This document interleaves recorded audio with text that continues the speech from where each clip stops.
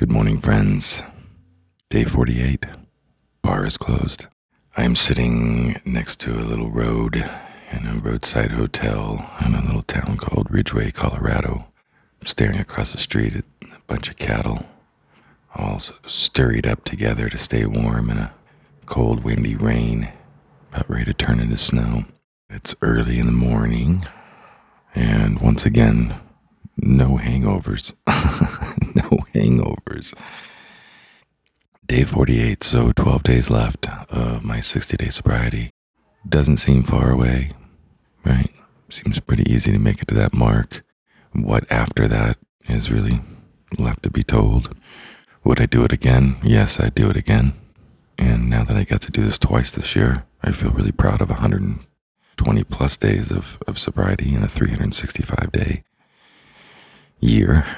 One of the biggest and most important things for me in this is that when you're in it, when you're in that fog of duality, where you're not doing the things that are healthiest for you, and you know it, 3 days can seem like a long time. Like, oh, I'm going to take a break. I can't tell you how many times I've heard people say, oh God, after last night, I'm going to take a break, or I really need to take a break. We've been on a run, or we've been partying our asses off for weeks now. I'm going to take a little break.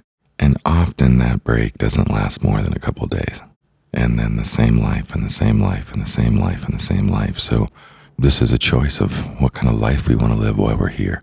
And is it all that we've asked for? Is it enough? If it's enough boozy, then that's fine. If it's not, and you know it and you feel it, like something's missing or something's off, what's the harm of kind of removing the things that seem like they might be in opposition to your joy and your happiness or your peace or your prosperity or your sense of empowerment?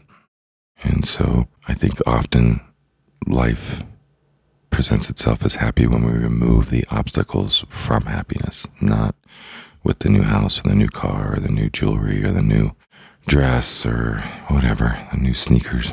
It's removing the obstacles that hold us from our happiness. And in some cases, and in many cases, alcohol is quite frankly that piece.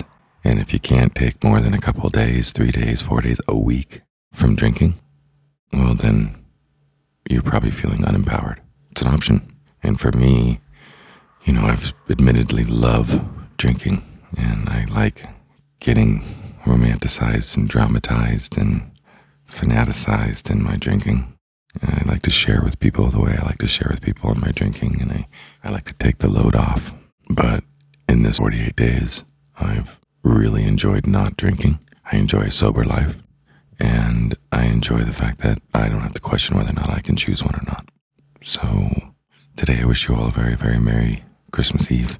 I hope you're with the people you love, and that you feel loved, and that you know how to love back, and that even if you're alone, as I am right now, you don't feel alone.